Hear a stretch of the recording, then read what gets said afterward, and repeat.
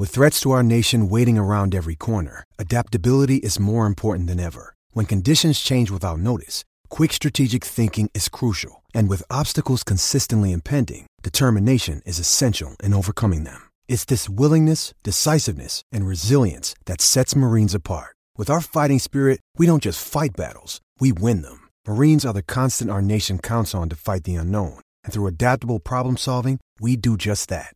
Learn more at marines.com. Hello everyone and welcome to a very special episode of Dishes and Dimes. My name is Iman, and as you guys can already tell from the title, we have Tim Donaghy on today's episode. Now I want to start by saying this was recorded weeks ago, so this was actually recorded prior to the NBA playoffs. You'll hear some Suns and Bucks talk. Ignore that. Also, I was sick when this was recorded, so my audio is really bad. I do apologize for that as well. So for those of you guys who do not know, Tim Donaghy is a former NBA referee who officiated in the league from 1994 to 2007. He became embroiled in a scandal in 2007 when it was revealed that he had been betting on NBA games, including some that he was officiating. Donaghy pled guilty to federal charges of conspiracy to commit wire fraud and received a 15-month prison sentence. The notion that a referee, someone responsible for upholding the rules and maintaining a level playing field, could potentially compromise the integrity of the game sent shockwaves through the NBA and its fan base. And then came the bigger story, one that hasn't fully been uncovered and told, and may never be. One that every die-hard NBA fan knows and maybe even believes. It's Game 6 of the 2002 Western Conference Finals, or the 2006 NBA Finals. It's Scott Foster being nicknamed the Extender, a role that he took from Dick Bavetta. It's a story about the integrity of the league as a whole. Tim Donaghy is the face of the NBA betting scandal, but this is a story that is larger than a single referee. And that's a story that Donaghy wants to share. Tim has been a vocal critic of the NBA's officiating policies. He asserts that the league itself is biased towards certain teams and players, and that he never fixed a game, but that those biases gave him inside knowledge that gave him success betting. At the top of the podcast, I have to tell you that despite his claims, and the claims of the NBA that there's no evidence of Donaghy betting on games, many allegedly still believe that he did. Our interview with Tim Donaghy runs over an hour, and we recognize that questioning Tim Donaghy's assertions is both necessary and prudent. His involvement in the scandal raises doubts about his credibility, and rightfully so. We want to be clear, this is not an endorsement of Donaghy's claims. Rather, it's an exploration of the piece of the story, a journey to unravel the complex tapestry of truth. By discussing this in full, we aim to gain a more comprehensive understanding of the NBA, its systems, and the delicate balance between competition and integrity. This will not be a standalone episode. We plan on releasing parts as part of a broader series digging deeper into the NBA's biggest stories off the court. In the coming weeks, we'll release the final episode of the Tim Donaghy series interviewing Tim Livingston from the hit podcast series Whistleblower. If you have not checked it out, and I am breaking my little NPR tone that I was trying out, I do recommend that you do. It's one of the most captivating podcast series I've listened to. I binged right through it in a weekend, and I'm talking like in a weekend. That's faster than I get through Love Island, so you know it is good. So stay tuned for our episode. I do want to say we get into some fun stuff too, because when else are we going to have a referee on? And lastly, because it's ever so topical, we will get to pick his brains on his thoughts on the NBA's embrace on gambling in 2023 and the steps the NBA has taken to prevent a future similar scandal. Hello, everyone, and welcome to a very special episode of Dishes and Dimes brought to you by Basketball News. My name is Iman, and I'm joined by my lovely host, Sandra, but also a very special guest. We have someone who has been a part of this NBA league and has really shaped a lot of the ways that we talk about officiating. That is Tim Donaghy. Tim Donaghy, thank you so much for joining us. How are you today? I'm doing great, guys. Thanks for having me. Oh, Sandy, do we have Solana making an appearance today as well? Yeah, I do apologize. My I baby's was going like, oh my God, what was that? be giving some sound effects in the background. Hopefully she Two does very not special cry. guests. I try to like get her sedate her with milk, so hopefully she doesn't wake up. But if she does, I do apologize. She might make a little bit of an appearance here. That's fine. We've That's got okay. two special guests today. All right. So, Tim, I want to sort of, I reached out to you a few weeks ago. The reason I reached out to you was because the topic of officiating seemed to be at the top of everyone's mind. You had the Fred VanVleet comments, Sandy, that we've discussed here, being in Toronto, of course. We also had, Monty Williams comments after the Lakers game, the Lakers free throw discrepancy. All of those conversations have kind of been front and center, the Mavs requesting a review for a game. I mean, it's all over the NBA right now. And I thought, I want to have a conversation about officiating. And I don't expect us to do that all today. I don't think it can be done in one episode, but I think that there are different parts of it. And we certainly can't begin it without talking to you first and talking about your story. So thank you so much for joining us today. And I'd like to start right at the beginning. As I mentioned, I read your book, Personal Foul. For anyone who has not gotten it, you can sort of we'll let you plug it as well. But I want to start off with your story for those people who might not be familiar with you. Yeah, basically, I was a referee in the NBA for 13 years. And in the course of officiating in the NBA, I kind of got, involved in gambling. And I joined a country club in Westchester, Pennsylvania, and met a couple guys there. And we enjoyed gambling, whether it was on the golf course or playing cards in the locker room or even jumping in the car and going down to Atlantic City, which was about an hour and a 15-minute drive. So really, I just got consumed with gambling to the point where I wanted to do it all the time. And with that, I was betting on the NFL, college football, Major League Baseball, really anything I could get my hands on. And, I had a friend of mine one day asked me who I thought was going to win the games in the NBA that night, and he had the Philadelphia Daily News. And I had just come from home, so I knew who was officiating the games. And I rattled off 3 games to him. And he called me up the next day all excited because all 3 won. And I based those picks on who was officiating and the relationships that existed between the referees and the players, or the referees and the coaches, or the referees, even the owners, as you and I discussed briefly before we started. So, I just continued to gamble with him on everything other than the NBA. And then I got up to the point where I started gambling on NBA games when I knew, somebody was going to do something out on the floor that night and either help or hurt a player. And so I started passing that information to him, and he was betting and we were winning. And what I didn't know was that people that were associated with organized crime that he was putting the bets through were also following those bets, knowing that I was his friend and knowing that he was all of a sudden winning at an enormous clip.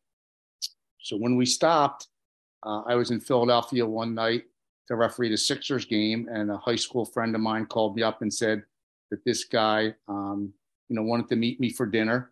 And, he came down to the hotel and he had this guy, Jamie Batista, which was associated with organized crime and who I knew from high school, and had said that he was getting the picks for the last, several years, and that he wanted to continue to get those picks. And when I tried to weasel my way out of it and lie and say I didn't know what he was talking about, he basically threatened to expose me to the NBA for gambling on NBA games in the past, or worse yet, having somebody visit my wife or kids in Florida. So with that, I was hoping to just give him picks for the next 3 months, the remainder of the season, and then be done with it. But by the end of the season, it was exposed over Gambino wiretap, and the FBI was involved. And I guess, like they say, the rest is history. Right. And so we're talking about the 06-07 season. Now, can I ask, when did you begin betting specifically on NBA games and in your own games as well? Like what year roughly would that have been around? I don't, it was so long ago. It was probably 3 years prior to getting involved with Batista, which was, I think, in 2006, 2007. So 3 years prior to that, I know a buddy of mine, we had been doing it for about 3 years before that. Sandy, you and I were talking about this. We were like, how does the NBA not catch on? Like, I think that's sort of the question where if and you were a top referee, right? You were a well-regarded and a highly graded referee. How does the NBA not catch on to something like that happening for years under them?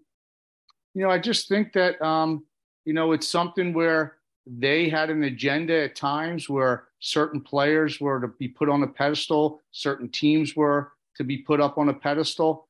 And, referees did certain things based on relationships, either good or bad. And it was just something that they let go. There was calls that were just so subjective at times that, a lot of the referees did things and were able to get away with it for a lot of years. So I just really had the inside knowledge of that. And of course, being in the locker room or, with the guys at lunch that day, knowing that certain things were going to take place out on the court that night, whether it was because the league was cracking down on a certain rule, then that was going to affect a certain player, or, a relationship that was either positive or negative that was going to really affect the game that night. And in my mind would affect the line by 4 or 5, sometimes even 6 points. So I knew whether to go, with the team or against it. So that's interesting because I wonder, I'm sure the NBA was aware that this was happening, maybe not the scale, but I'm sure with the amount of money they were making off of these games that they might have been aware that, there were some things happening, but I'm curious. I'm going to say, huge allegation. Okay, okay, maybe that's not fair to say. Maybe that's not fair to say. Okay, maybe they weren't. It just seems to me that maybe I think it's a good question of like, how does something like this, and to your point, are referees also put up on a pedestal like that? Are there certain referees who also maybe the NBA looks the other way if there's some calls and it's like, this new guy, you're going to be on timeout? No, but great question, because Joe Crawford was a guy that was suspended several times, threw Tim Duncan out because he laughed at him. He was allowed to do certain things, out on the floor, and everyone would think, he had pictures of David Stern with farm animals because he kept being allowed to come back and officiate in the NBA when most people would have been fired on the spot and never saw the court again. But he kept being allowed to come back, and he was always one of their top guys. So, certain referees were allowed to, do certain things. And, I think now they probably shied away from that to a certain extent, but I still see certain guys that are out there pretty much doing, what they want to do. Right. And so I'm okay. So you wrote this in your book and it stands out to me because it's my birthday. So you say that March 18th was the last day that you bet on games. Is that like, so after March 18th of 2007, did you just, for the remainder of the season, not bet on any NBA games? Like, how did that, how did that season sort of play out? I believe that was the point where Batista had a drug problem and he had gone into rehab. So that's when everything was kind of shut down at that point. And that was also near the end of the regular season, or not too far off. So that's when everything was shut down at that point because he entered rehab. So there was, I guess the question is, because I'm as two people who are not so familiar with that world, with Batista out of the picture for the remainder of the season, which, now it's about a month away from the season, but back then it was closer. And into the playoffs, there was no one sort of expecting anything. Like, I just don't know how that works. You were just sort of allowed, with Batista being away, to wash your hands of it until, of course, the FBI came calling. Yeah, I mean, at that point, he was the one that was placing the bets. He was the one that I was communicating with through Martino. So, when he went into rehab, everything was kind of shut down at that point until, further notice, I guess, to a certain extent. And what I didn't know, or what a lot of us didn't know at that point, it was already an investigation going on. And then, not too soon after that, the FBI knocked on Martino and Batista's door. They didn't come to my house. So I'm kind of curious, like, in terms of other referees, Could you see other referees following the same path you went down? Like, I asked that question because I think it's very easy. Sports betting is huge right now. And so I'm not saying that the refs are doing it currently, but is it easy to kind of fall into that path of maybe officiating games, betting on games? Is it something that you think still kind of exists within the league, or were you scapegoated and kind of just? I think that's a great question. Yeah. Back then, gambling wasn't what it is today, right? It wasn't pretty much legal. It wasn't, you know, a lot of the sponsors weren't what they are today with the league.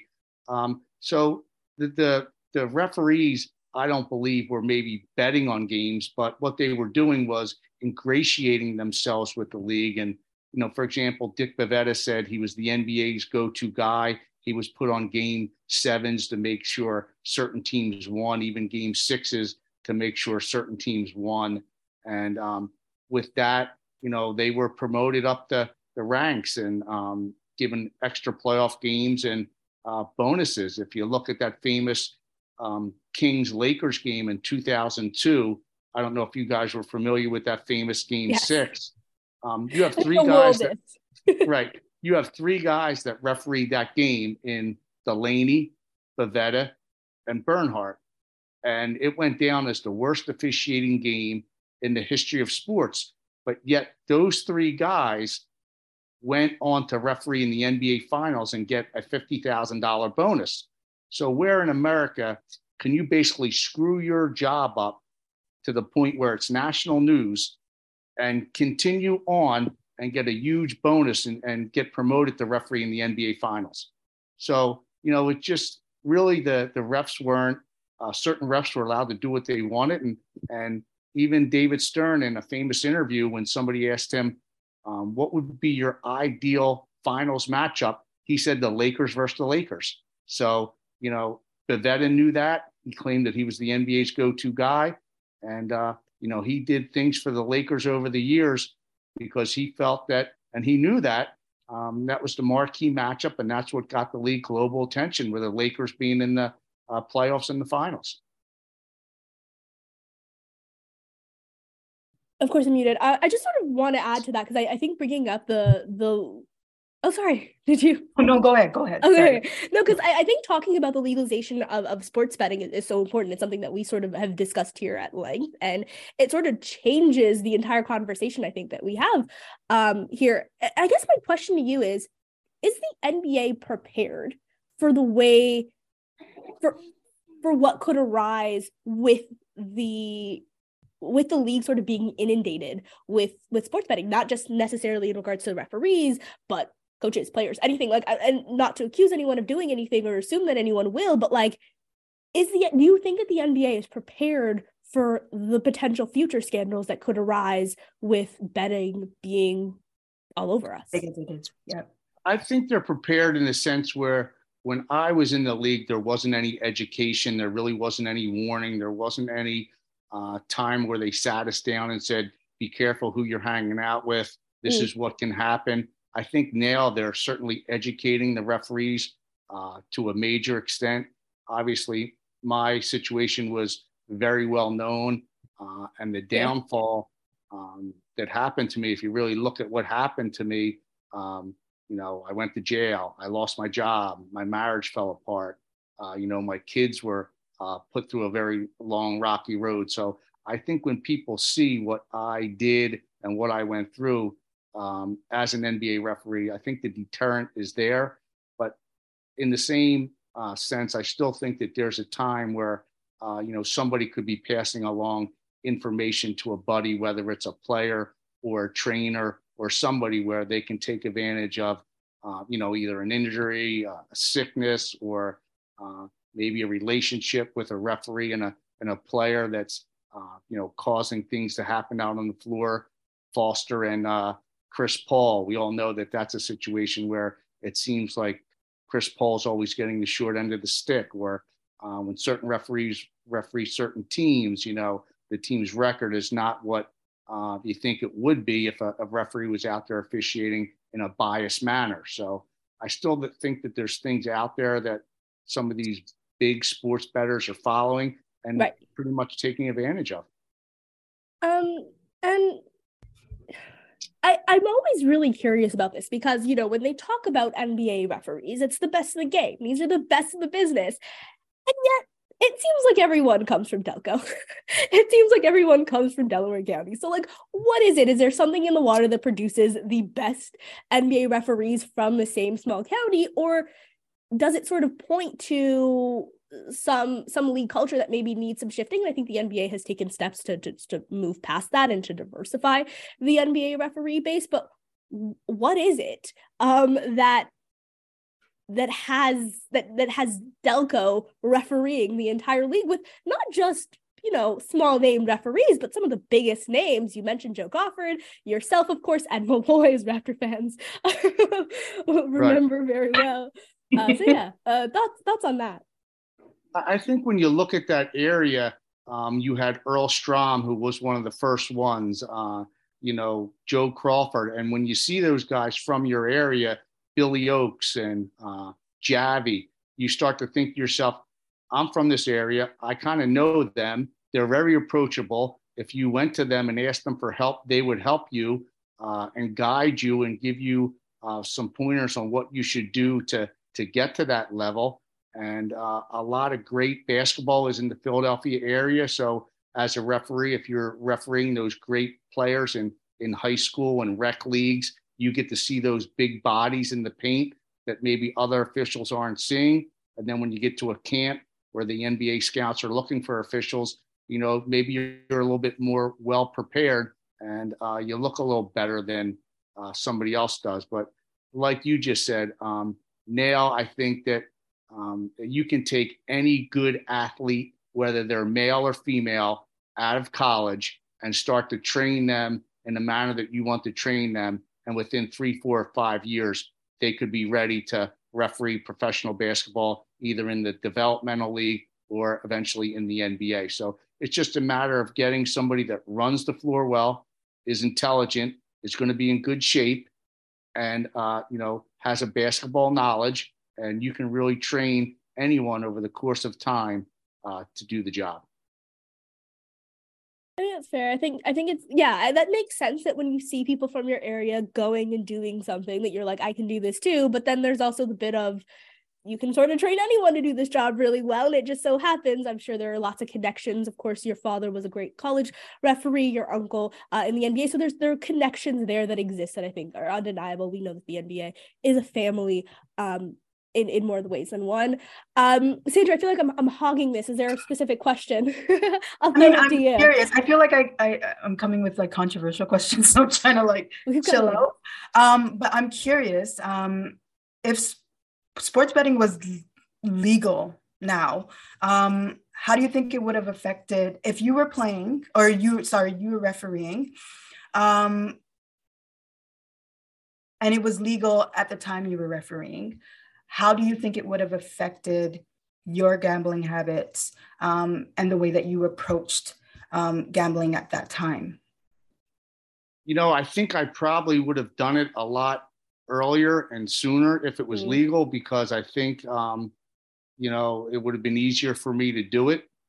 In the same sense, hopefully I wouldn't have done it because maybe they would have educated us a little bit more and I wouldn't have had that bug and that addiction to want to do it, knowing that I could lose everything. So, you know, it's tough. I like to think that, you know, if I could turn back time, that I wouldn't have done it, you know, based on a little bit more education from the league and knowing what it could have, you know, cost me in the future. But I think just like anything, you know, that you're addicted to, you would want to stop, but it's just very difficult to do it. Right. And I think to add to what Sandy's saying there as well, you know, since the scandal, of course, broke, the NBA has done a lot of things to improve transparency. You know, you have the 2-minute report, you have Coach's Challenge. Also, do you watch the NBA? Just to interrupt my question with another one. I do, but, you know, it's funny to me that, I don't know if you know this, but the NBA breaks down every single call that is made by an official. So why put out a 2-minute report? Why not have the transparency of seeing the entire report? It's very easy. Oh, so you're advocating for a 48-minute report? Because I know a lot of people are like, just get rid of it. It just paints a bigger target on referees. But that's interesting. Yeah, because I think that there's, you really want to know which officials have the best calling percentage, because it's obvious to me that they still have the same, 5, 6, 7 guys that are always going to be in the NBA finals till they decide to hang it up. And you look at college basketball, men or women's, you really don't see the same officials doing the Final Four every year. They're always, based on who had the best tournament or who had the best year. So you mean to tell me in the NBA, those same 7 or 8 guys year in and year out are the ones that have the best year? And those bonuses are substantial, right? We're like finals bonuses.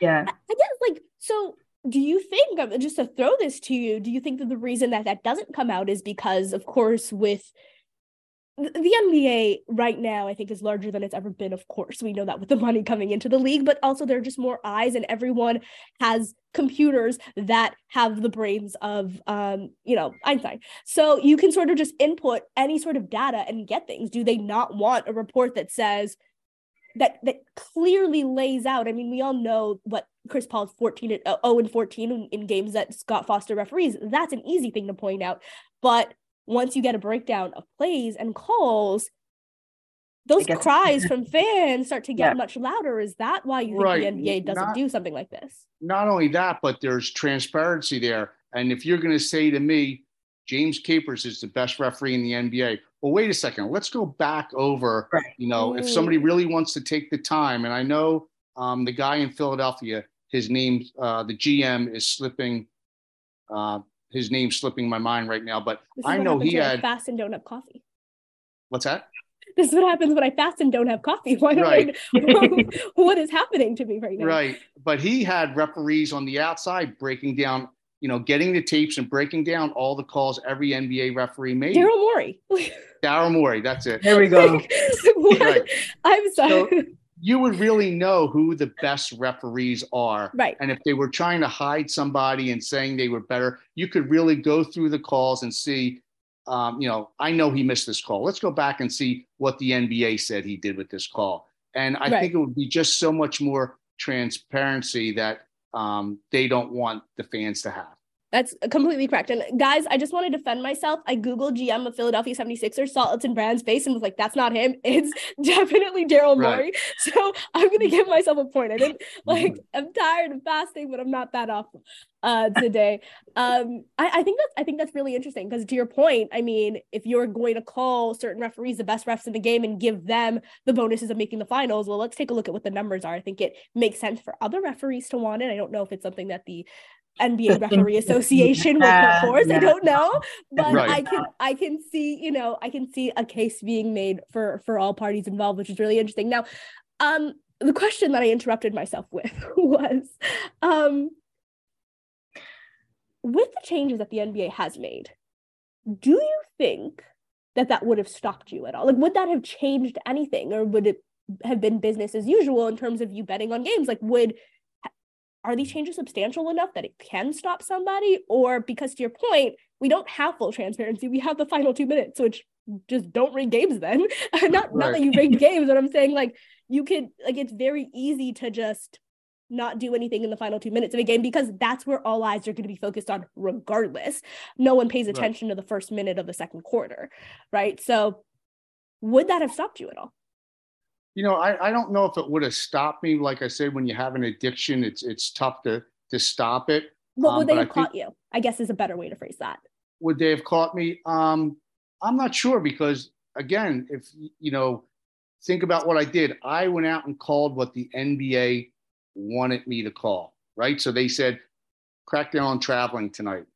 So that's what I would do. Now, maybe I knew Kevin Garnett had that little skip in the paint that we were going to crack down that night. So I knew it was going to affect that team. And, just other things, if a Joe Crawford, I knew hated Mark Cuban, or, Bavetta was always giving favors to certain people. If he maybe missed a call or had a situation the last time he had them, he would flat out say, hey, last time I had Lamar Odom, 4 of his 5 fouls or 6 fouls. He fouled out, weren't good. I got heat from the league. I kind of got to take care of him tonight. So, that's something, I would, call someone up and say, hey, listen, Miami's going to probably win by 15 tonight, and look for Lamar Odom to have 20, and get to the line 10 times. So, it's just something that, I shouldn't have done. I did. And, when I talked with my attorney today, he says, Tim, if you took that to court, I'm not sure, it would have been something that you would have been found guilty of based on the league wanting to have everything thrown out so quickly. And, just the charging you with wire fraud for, and gambling. It would have been tough. He felt, for the prosecutors to put a case on that wouldn't embarrass the league to the point that it would have to for them to find me guilty, because the NBA was really able to get everything shut down so quickly when it came to, getting Batista's case, through the system, and nobody else getting charged. When Phil Scala came out and said, there were several other referees that they wanted to indict, and, everything just got shut down at the, highest level.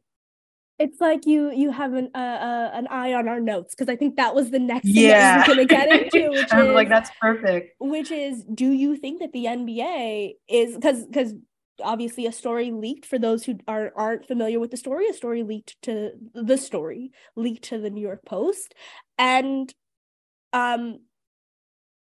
also you mentioned it with the Batista not getting, you would have testified, I'm not mistaken, if he did not get the deal that he'd gotten.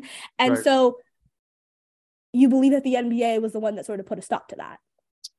No doubt the NBA was pretty much running this whole situation. And what people don't know, and even be from the New York Post to Netflix to 60 Minutes to every news organization that I was on, every interview I've ever given, a lot of people know that this guy, Greg Andres, who was the head United States attorney that was working the case, 2 months after my case was over, he retired and went to a firm that started getting all the outside legal counsel for the NBA, all their work. So this guy went from probably making $250,000 a year to, well over $1 million. So for some reason, people don't think that that's a major piece of news, but to me, that shows so much, because David Stern offered Phil Scala a job, who was one of the FBI agents. And then you see this head United States attorney, leaving and getting a major job and making, triple his or 4 times what he was making. Do you think that that's why we'll never get a referee post-retirement come out and confirm, the allegations that you're making? Do you think that the NBA is sort of making sure to take care of everybody so that when it's time to retire? Right. I think also, point, there's no forced age of retirement in the NBA. Dick the veteran was here for a long time. Yeah. I don't know what it actually states now, if they're allowed to talk even after they retire, but a lot of them, go into being some type of, supervisor that sits at the games and charts calls. Right. Steve Jobs works for ESPN and yeah. Right. But the thing is that, there were some guys like Mike Mathis who interviewed with 60 Minutes and said, a lot of stuff I was saying was truthful. They were telling people, what to call at halftime. They were texting us and telling us, during playoff games, what they wanted us to do. And, it always was in favor of the team that was down in the series to, basically prolong it a little bit. So there were referees that were, older that, like Mathis and some other guys that really didn't want to be, identified. But when the FBI went out and did an investigation, they said that I was telling the truth. And that's why Phil Scala wrote the foreword for my book and said that I basically told the truth at every turn. And he read the book before he wrote the foreword for it. What do you think you would have found if they were able to wire you up? I think that, they would have found a lot. I think, if you would have had a conversation with Pavetta the way he openly talked, I think that would have been extremely detrimental to the NBA. Openly talked about what, if we could press a little bit? You can press all you want. Basically, how, he made certain calls for certain teams and forced game sixes and game sevens based on, what was going to be best for the league. And, there was a lot of games that he officiated, Lakers in Portland, where, there's a fourth quarter where the free throw discrepancy is like 20, or, the Lakers in Sacramento, and the Lakers got to that, won that game six when they shouldn't have, and went on to win a game seven and go into the NBA finals and beat the Nets. So it's just, a lot of things that he would openly discuss, whether he was in person or over the phone. And so would, other referees, Crawford, and, it would have been extremely detrimental to the league if that would have took place. Danny, got anything? Just we're processing. No, I'm sorry. I'm just processing. That's like the big question. And of course, if the league, we're allegedly, if the league is the one that sort of put a stop to all of this by leaking the story, good move. Right. And that's what I always say to everyone, whether it was a negotiation for our collective bargaining agreement, anything that had to do with David Stern, he was always one step ahead of you, whether it was the officials, whether it was the players, whether it was the owners. He was a genius. He was a marketing genius when he came in and took Magic Johnson and Larry Bird and made them the face of the league. And then, of course, Michael Jordan came along and, sky was the limit. So this guy was, you got to give him his props. He was a very, very smart man. He was a marketing genius, and he knew what to do. Do you think the Ewing ballot is real? Do you think the conspiracy about that? Because speaking of a marketing genius, speaking of someone who's a step ahead, New York needs a star. Yeah, I do. Personally, I do think that it was done purposely. I do think that there's, nothing that he would have done. Phil Scala told me he was as cunning and as So I gotta evil. blame him for Andrea Bargnani. Oh God.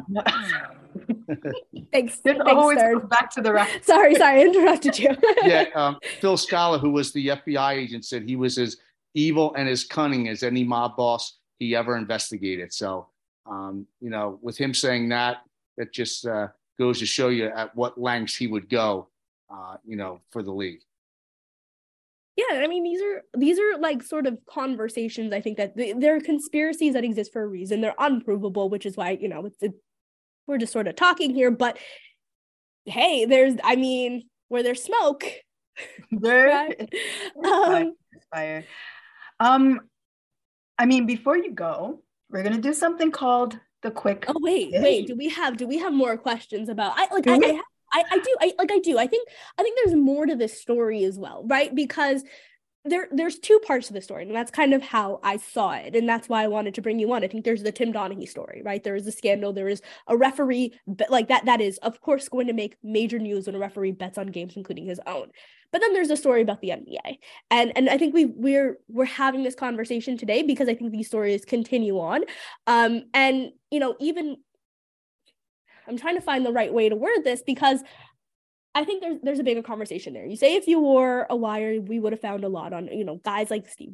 You didn't say that. Guys like, Joey Crawford, Dick Bavetta, things that were said around. And I mean, these are two of the biggest names in refereeing. Of course, both guys that are retired right now. But I guess we mentioned Foster. I think it's important to sort of ask about him as well. I think that in terms of continuing out a series, in terms of playing that Dick Bavetta role, I think Scott Foster was 19-2 in games beyond game one where a team was down to tie the series up and to elongate that series. We talked about his record with Chris Paul and Daryl Morey, as someone who tracks all of this stuff. His record against the Houston Rockets, all of these things are top of conversation.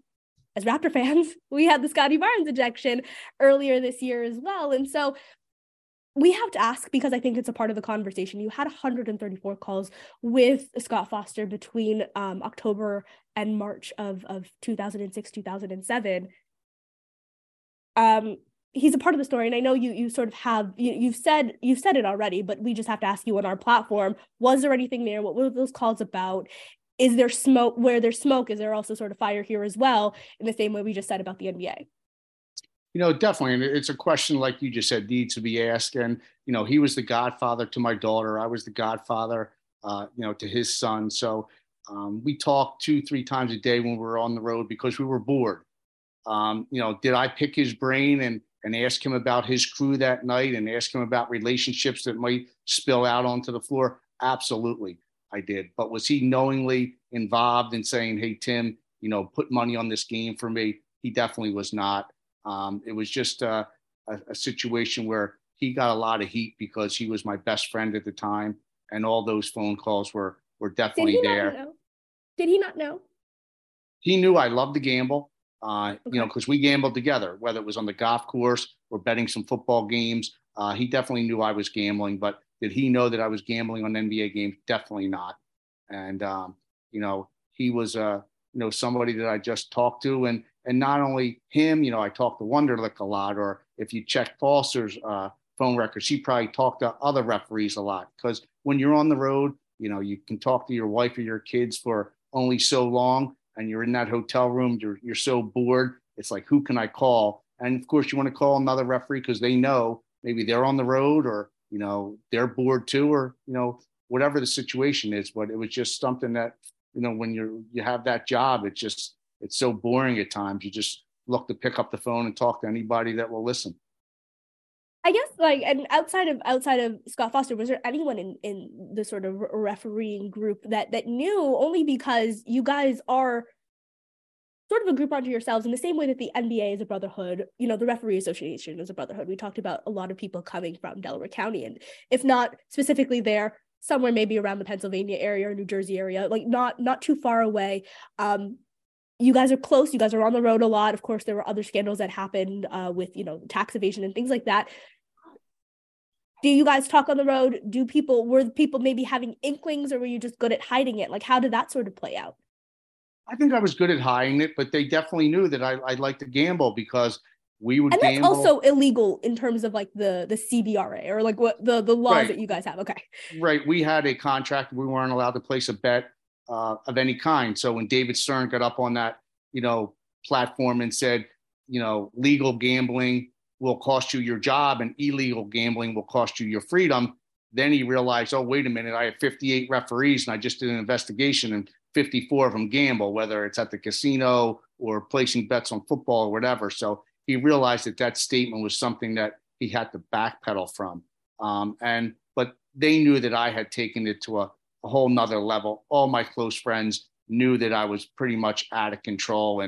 And looking back on a whole scandal, they probably said to themselves, yeah, we should have probably got him help or sat him down and talked to him and told him that, he's crossing a line that he shouldn't be near. So some of my good friends, Javi, Wonderlic, Foster, Crawford, they knew that I'm sure looking back that it was something that was out of control. That's fair. That's fair. I think that does make sense. And I guess where I sort of sit with this, like in terms of refereeing or in terms of betting, does the referee, the player, or the referee or the player on the court, who do you think, and not to accuse any player of point shaving or anything like that, but who do you think has more effect on the outcome of a ball game? Do you think that referees are number one in terms of like how they can affect a game? Of course, if you have like a Michael Jordan or Kobe Bryant, I'm like try to stop them, but I guess calling fouls on them is the way to stop it. So do referees, back to the question, have sort of the biggest say on how games are determined? And if so, does the NBA need to be more transparent? Yeah, I think the referees definitely do. And again, when you talk about the league putting officials in a room 11 o'clock in the morning, especially during a playoff series, and going over plays that happened in the prior games and saying, these referees missed these calls. Mm-hmm. You need to crack down on these calls.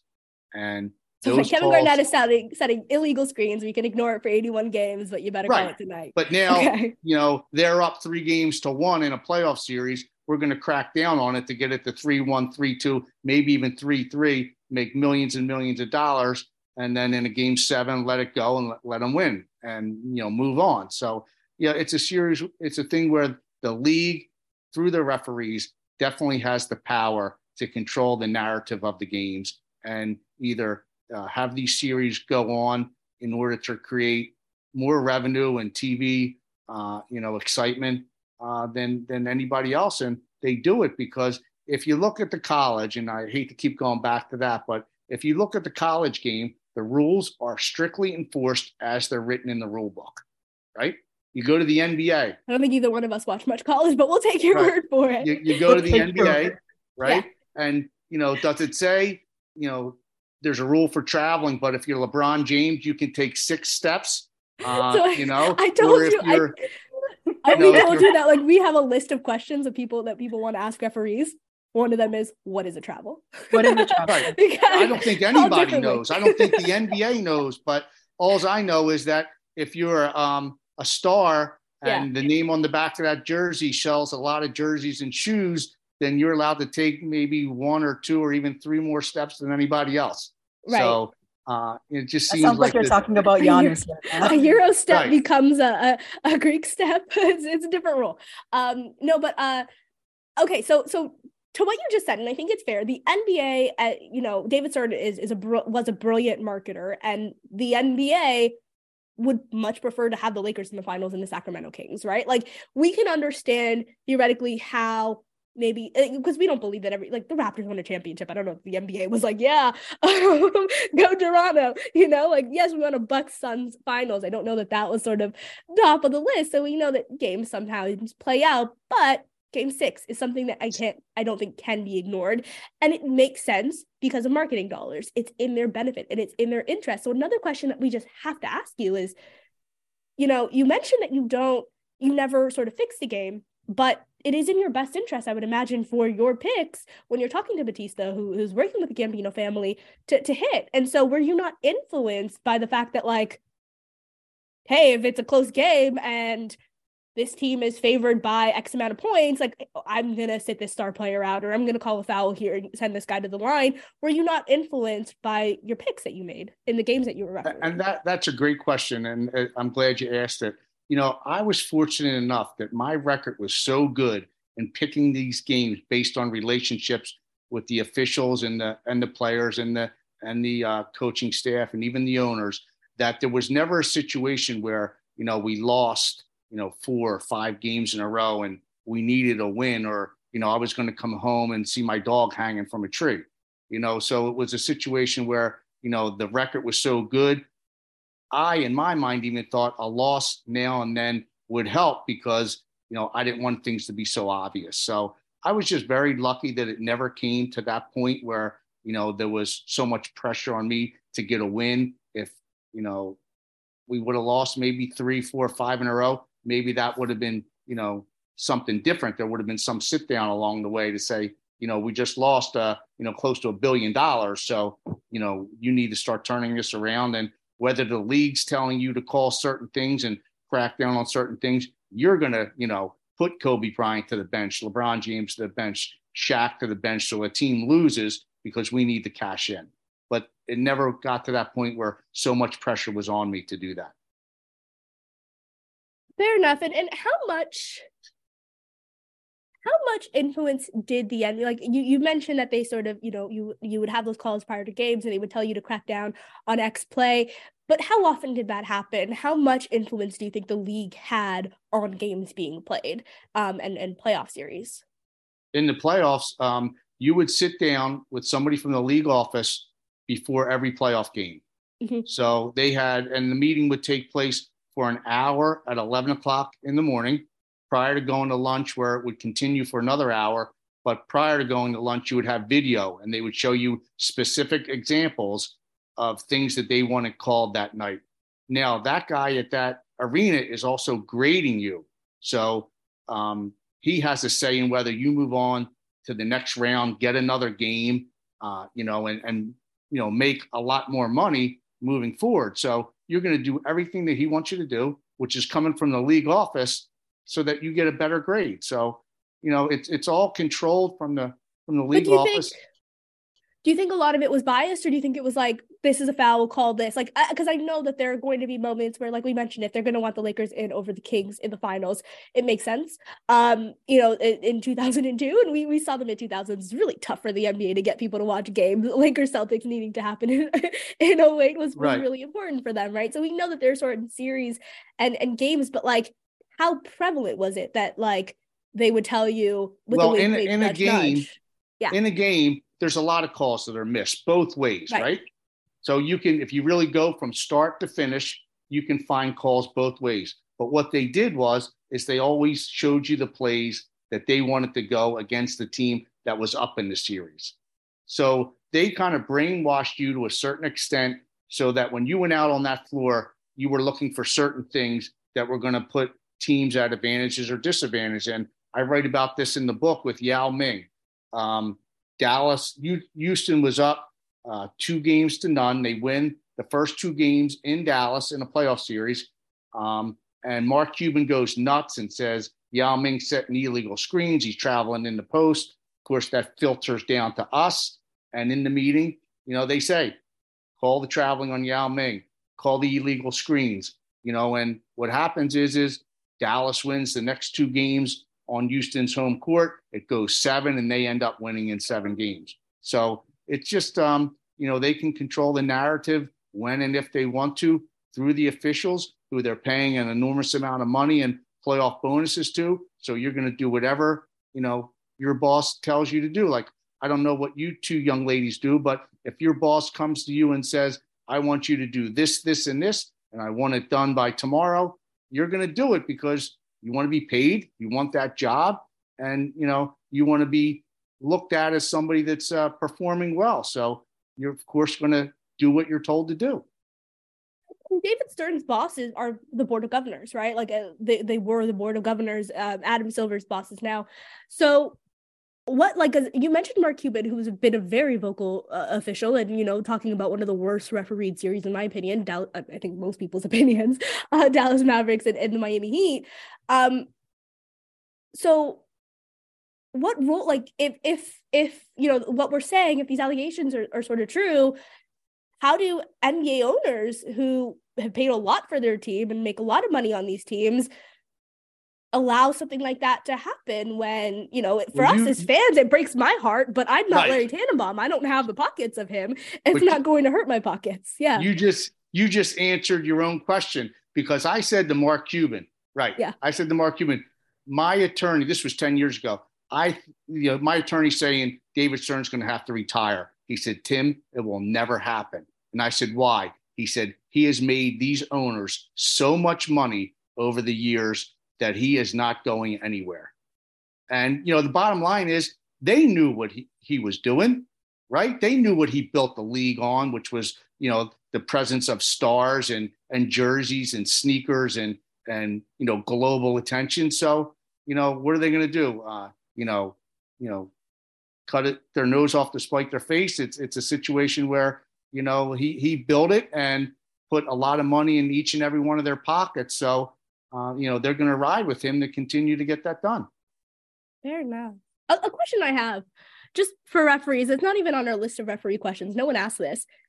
You guys are fans of teams, right? Like, as a kid, full what's the word, transparency here, I wanted to be a referee to ring games for the Raptors. I was 7 years old and I was sick and tired of the losses. I was like, referees have an agenda against us. I'm here to do it. So do you grow up and being like, hey, I'm still a Sixers fan? Or, because as people who cover the league now and write about basketball, I can find myself sort of weaning off of the diehard nature of being a Raptors fan. Winning a championship helps. But so like, how is that for referees, yourself and for the rest of them? Like, do you guys still kind of hold true to your hometown teams? I think it's exciting to see your hometown team win because, it's more buzz in, when you're at the supermarket and you see certain people. But, by the time you get there through all the training and everything that you go through, you really just are there to, officiate the games. You're really not, hoping that your home team wins. You're not a fan in that way. I think you're not waiting for free throws, being like, break it. Right. Fair enough. I mean, I wouldn't call a foul. I didn't see anything. It never happened. That's really interesting. Sandy, do you have a question? We've got someone who was a referee for a long time in the NBA. Like, do you have a referee question? Because we mentioned we're gonna get into the list of questions when we ask some people. We just got some. We call them a quick dish. It's a nice rapid fire questions. But to start off, Sandy, do you have something for him? Do you have a Raptors bias? Is there a Raptors bias? that is the dishes question. The Raptors, do they hate flying to Canada? Do they hate referees? Can you give us Ed Malloy's number? I'd like to send him a gift basket, maybe. Right. It's been funny. A long time since I've seen a win, Ed. It's funny because when I was there anyway, when you saw Toronto on your schedule, you kind of cringed a little bit because there wasn't much to do there. You had to go through customs. It was just fair. It was just you didn't really know anyone there, so it was kind of tough when you saw Vancouver or Toronto on your schedule. But as time went on, you did start to meet people there, and it is a fun and exciting city. But from a global attention, I don't think the league is hoping they win too many more championships.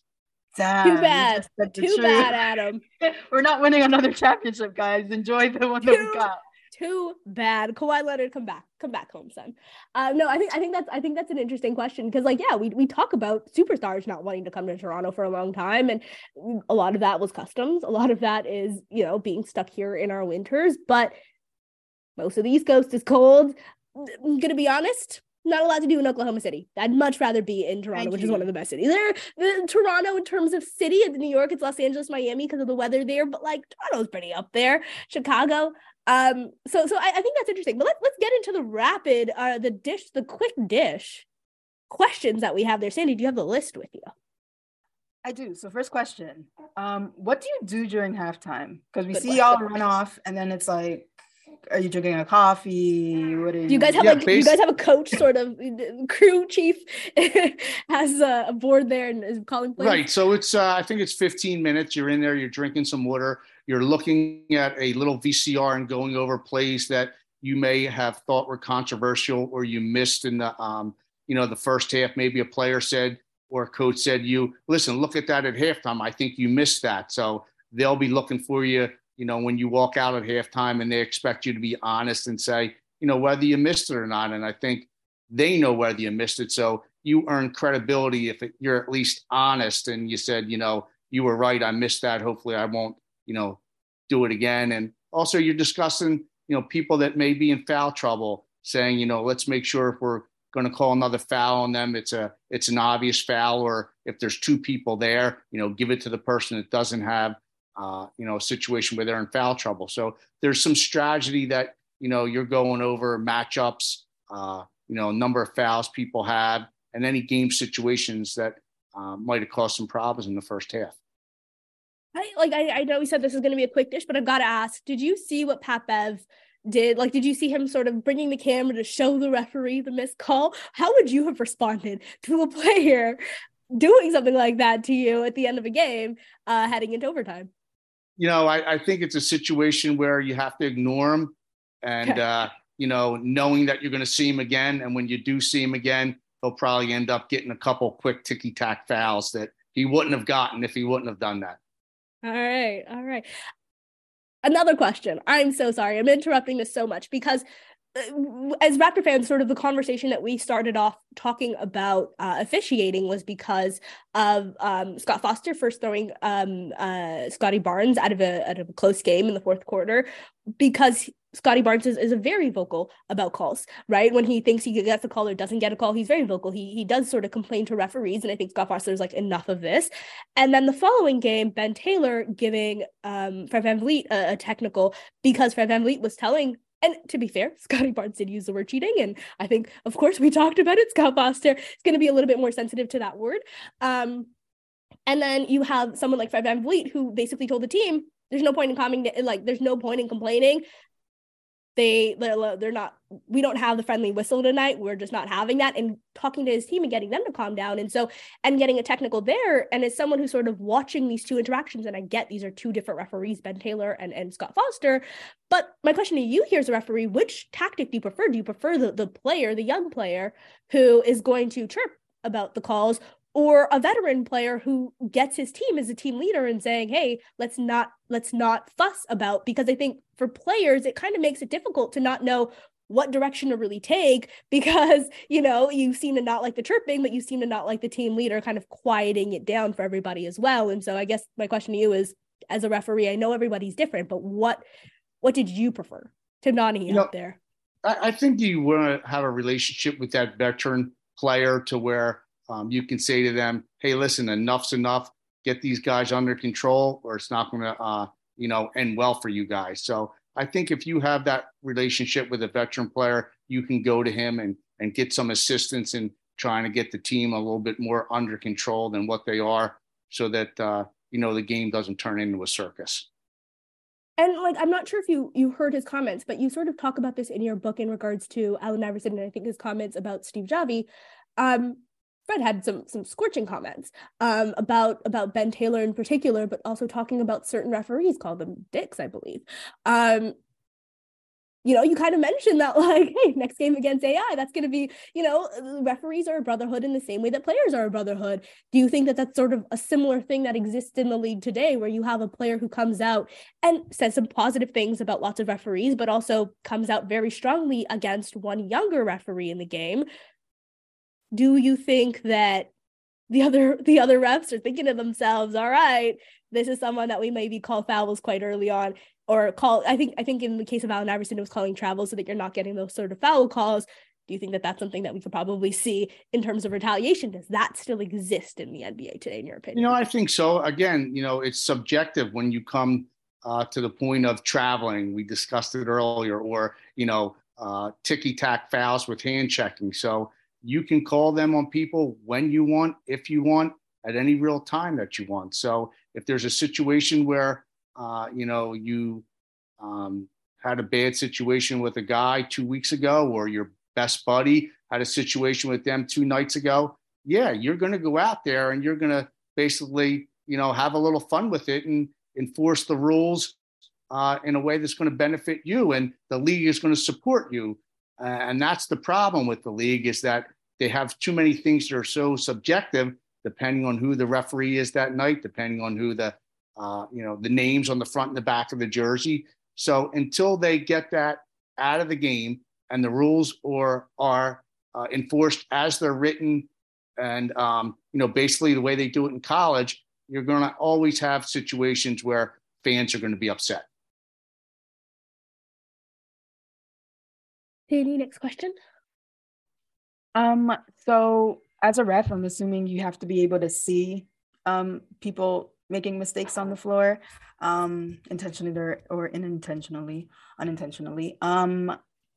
Do you have to get your vision checked regularly? Like, how does that work? Because I have never seen a ref with glasses ever. So right. It's funny that most people don't realize this, that referees don't wear glasses. If you have poor vision, it's contacts, because you would get so much heat from fans yelling at you, get your glasses checked, that it's just like kind of an unwritten rule to wear contacts if your vision's poor. But in the beginning of each season, the referees have to go through a intense physical, your eyes, your heart, cholesterol and all that stuff. So it is a pretty intense physical that each official goes through at the beginning of the season.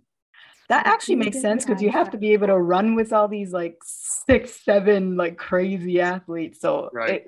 I never actually really thought about it, but I'm assuming your heart has to be in good condition to do that. Right, for sure. That makes sense. Yeah. Also, as a crew chief, do you feel obligated to make a makeup call when someone else on the crew messes up? That's a great question. Actually, it is.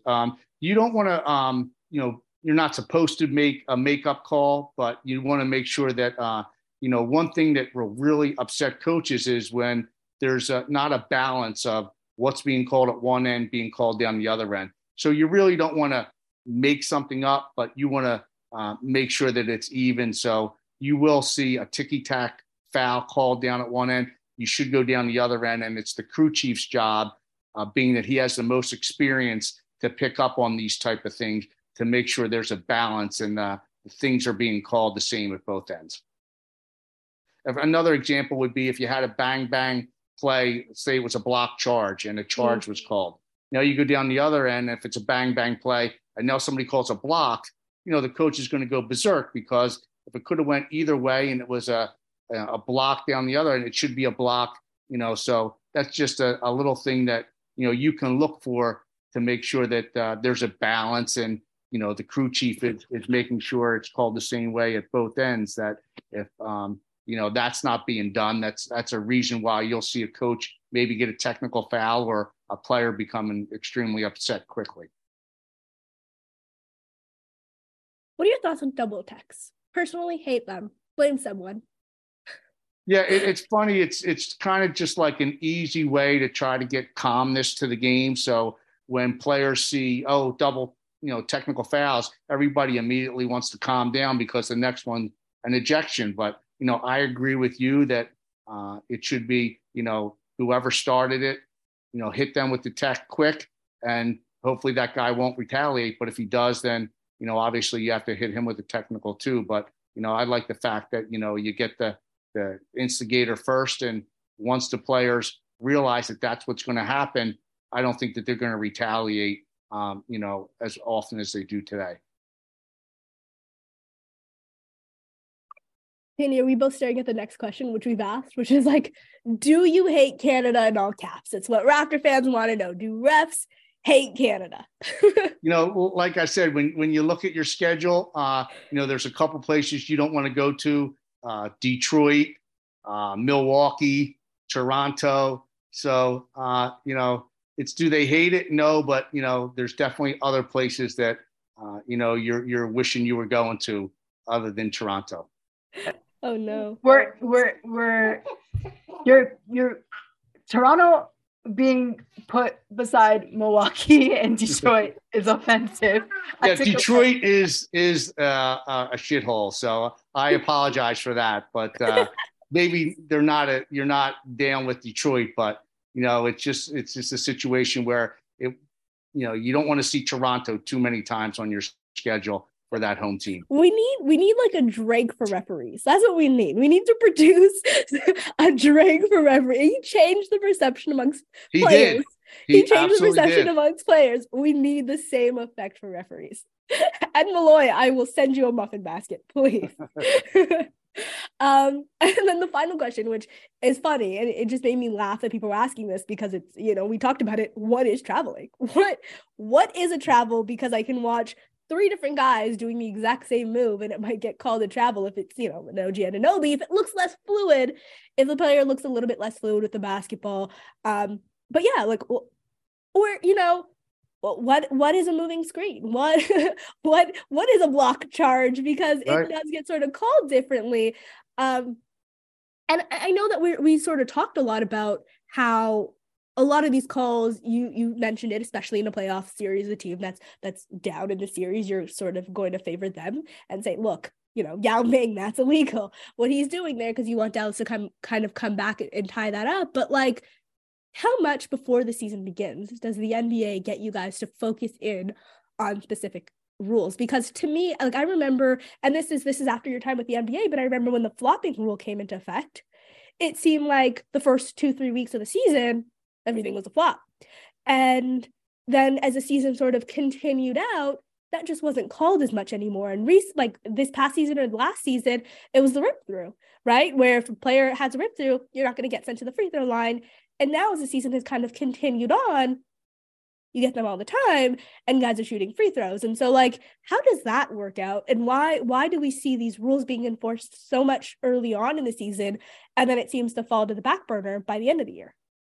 Again, great question. They have a camp for the officials a week before the season starts, and they'll have points of emphasis. And, it may be traveling. They'll have maybe 5 things. And so the officials will come out of the gates, and you'll see, everything cracked down for, like you said, 2 or 3 weeks. And then as the league is progressing, the office will say, we need to crack down on, rough play in the paint. Then you'll see a million calls, in the paint, impeding progress, or maybe they'll say, there's too much, traveling. So they'll all of a sudden for 2 weeks crack down on traveling. And then, there's always a new point of emphasis that will take place at different points of the year, and that's what the officials do. And that's why you'll see a spike in certain things, because the league office is coming out and saying, we want you to look for this. So like the trends just change. How often do those memos go out? Is it when something big happens and they're like, we got to crack down on this? Or is it like, oh, it's quarterly review, we're going to get a memo come out to us? It's just, it's really a situation where, the people in the league office will get together and have meetings from time to time. And when they feel like something's hurting the game or slowing the game down or, being a detriment to the game, they'll tell the officials to, crack down on certain things to get it out of the game. So it really all depends on what's going on and how the flow of the game is progressing at different times. And, they use the referees to clean everything up. This has been really fascinating. I feel like I have so many more questions. Like I'm just remembering now that like dancers and players, they're not allowed to sort of interact with each other. If a dancer for a specific team is in a restaurant or something and a player comes in, I do believe they have to leave. I think those are sort of the rules to make sure that there's, we're sort of separating them. How does that work for referees? Is that a similar thing where if you're out at a restaurant, you see LeBron James come in, do you guys have to leave? Are you allowed to have a relationship with the player? Are you allowed to have a relationship with the coach? Or does the league sort of tap down on that to make sure that, it's not overt, at least these relationships that, players and coaches and referees you don't have to leave, but you're really not supposed to have relationships. But I think I write in my book, like Derek Stafford had, Barkley's telephone number, or Eddie Rush had Jordan's phone number, hooked him up with that girl who ended up ruining his marriage. So yes, those things happen, and yes, it spills out onto the floor. If Eddie Rush is having Jordan's telephone number and hooking him up with women on the side, yeah, he's going to give him favorable calls, on the court, because God knows what else is going on off the court between the two of them. So those things, like I said, positive and negative relationships spilled out onto the floor, and there are things that I knew about, and unfortunately I used to place winning bets. All right. Sandy, do you have any more questions? I feel like we learned so much, and I'm glad that we did this, because I think we talked a lot about refereeing. We talked a lot about officiating in the league, but also the scandal and how so much of this is also about the NBA. As much as this is about Tim Donaghy, there is a whole other side to it, which is the NBA. And unfortunately, we really didn't get to see a lot of it because, and maybe it's fortunately, I don't know, I like the NBA. I would hate if things had just majorly changed selfishly, but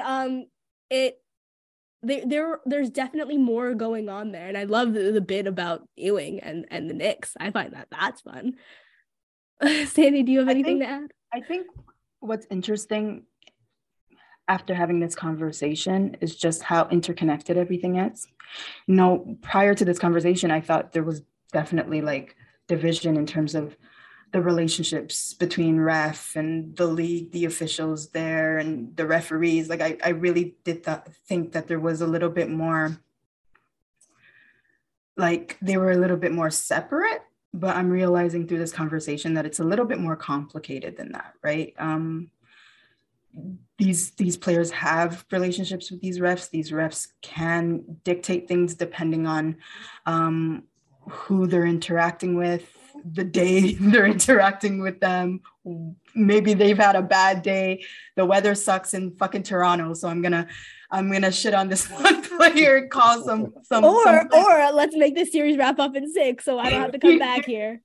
Or call Kawhi. The Raptors did not get swept by the Wizards. So like it's just so it's interesting to have this conversation, because I went into this really just we thought we were going to just be talking to Tim about his experience as a ref, and it was a wonderful conversation. But I think what I'm coming away with is that it's just so much deeper than I initially thought. I'm really happy we had this conversation. It's really. I think there's a lot of great takeaways, and I you know what, I'm a fan. Maybe I'm just a fan of the nerdy stuff, but I like learning about referees. Like I like learning about the sort of ins and outs. I like learning about the questions that we would never literally be able to ask a referee. And I guess the last question that I have for you, because this probably points to it, because Sandy, you mentioned it, the refs are human, and that's what it kind of come down to.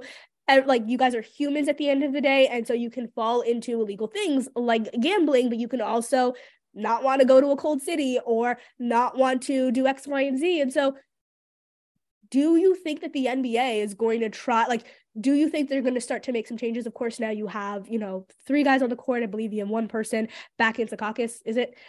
Sort of watching things. Do you think that the NBA is going to change how they do it with, instant replay, of course, is, prevalent thing, but like, do you think we're going to get some more automation to make things more fair? Do you think that they're going to sort of use the technology that exists today to maybe add some transparency and some sort of automation to refereeing to make it more balanced? Or do they want to have a hand in everything?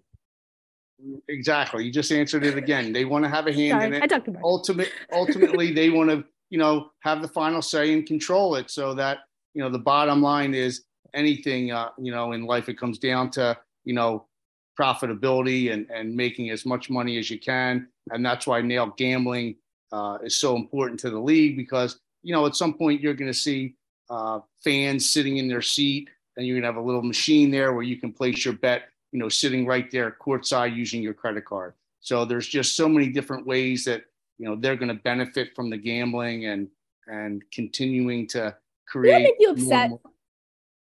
What's that? A little bit. Does that make you upset a little bit? Yeah, I was just about to ask that question. It does. I feel like in a way, the whole scandal progressed the whole gambling movement, in not just in the NBA, but making it legal throughout the United States. And now it's just like it's really no big deal. So yeah, it's tough. But you know what I did was wrong. And, I was the one that made the poor choices. And, because of that, I kind of dug my own grave. So I've just been very fortunate that I've been able to, dig myself out and continue on. Final question for me. We're about to head into the playoffs. Who do you like? I think Phoenix. I like Phoenix to, get out of the West, which is going to be difficult. And, I also think that they're going to be able to beat Milwaukee. You think it's going to be Milwaukee? I was going to ask. There's a lot of hub for Joel Embiid and the Sixers right now. I think Kevin, Durant is just the best player in the world right now, and I think he's got maybe 1 or 2 years left. I think he's got the situation and the surroundings of the people that he has on that team now, where it's a win now mode. And I think in a 7-game series, I think they'll be able to outlast Milwaukee because I think that they're going to be able to put up, more points than they are. I'm going to be honest. Those are my exact picks as well. I'm picking the Suns to beat Milwaukee in the finals. Xandra, do you have yours? You know yet? I had to write something up, so that was my exact pick.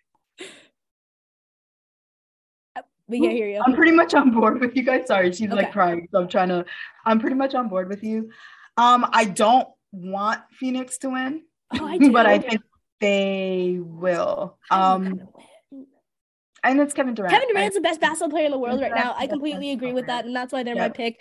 Thank you so much, Tim Donaghy, for joining us today. Thank you so much, Sandra, to my co-host, and thank you, everyone, for tuning in to another episode of Dishes and Dimes.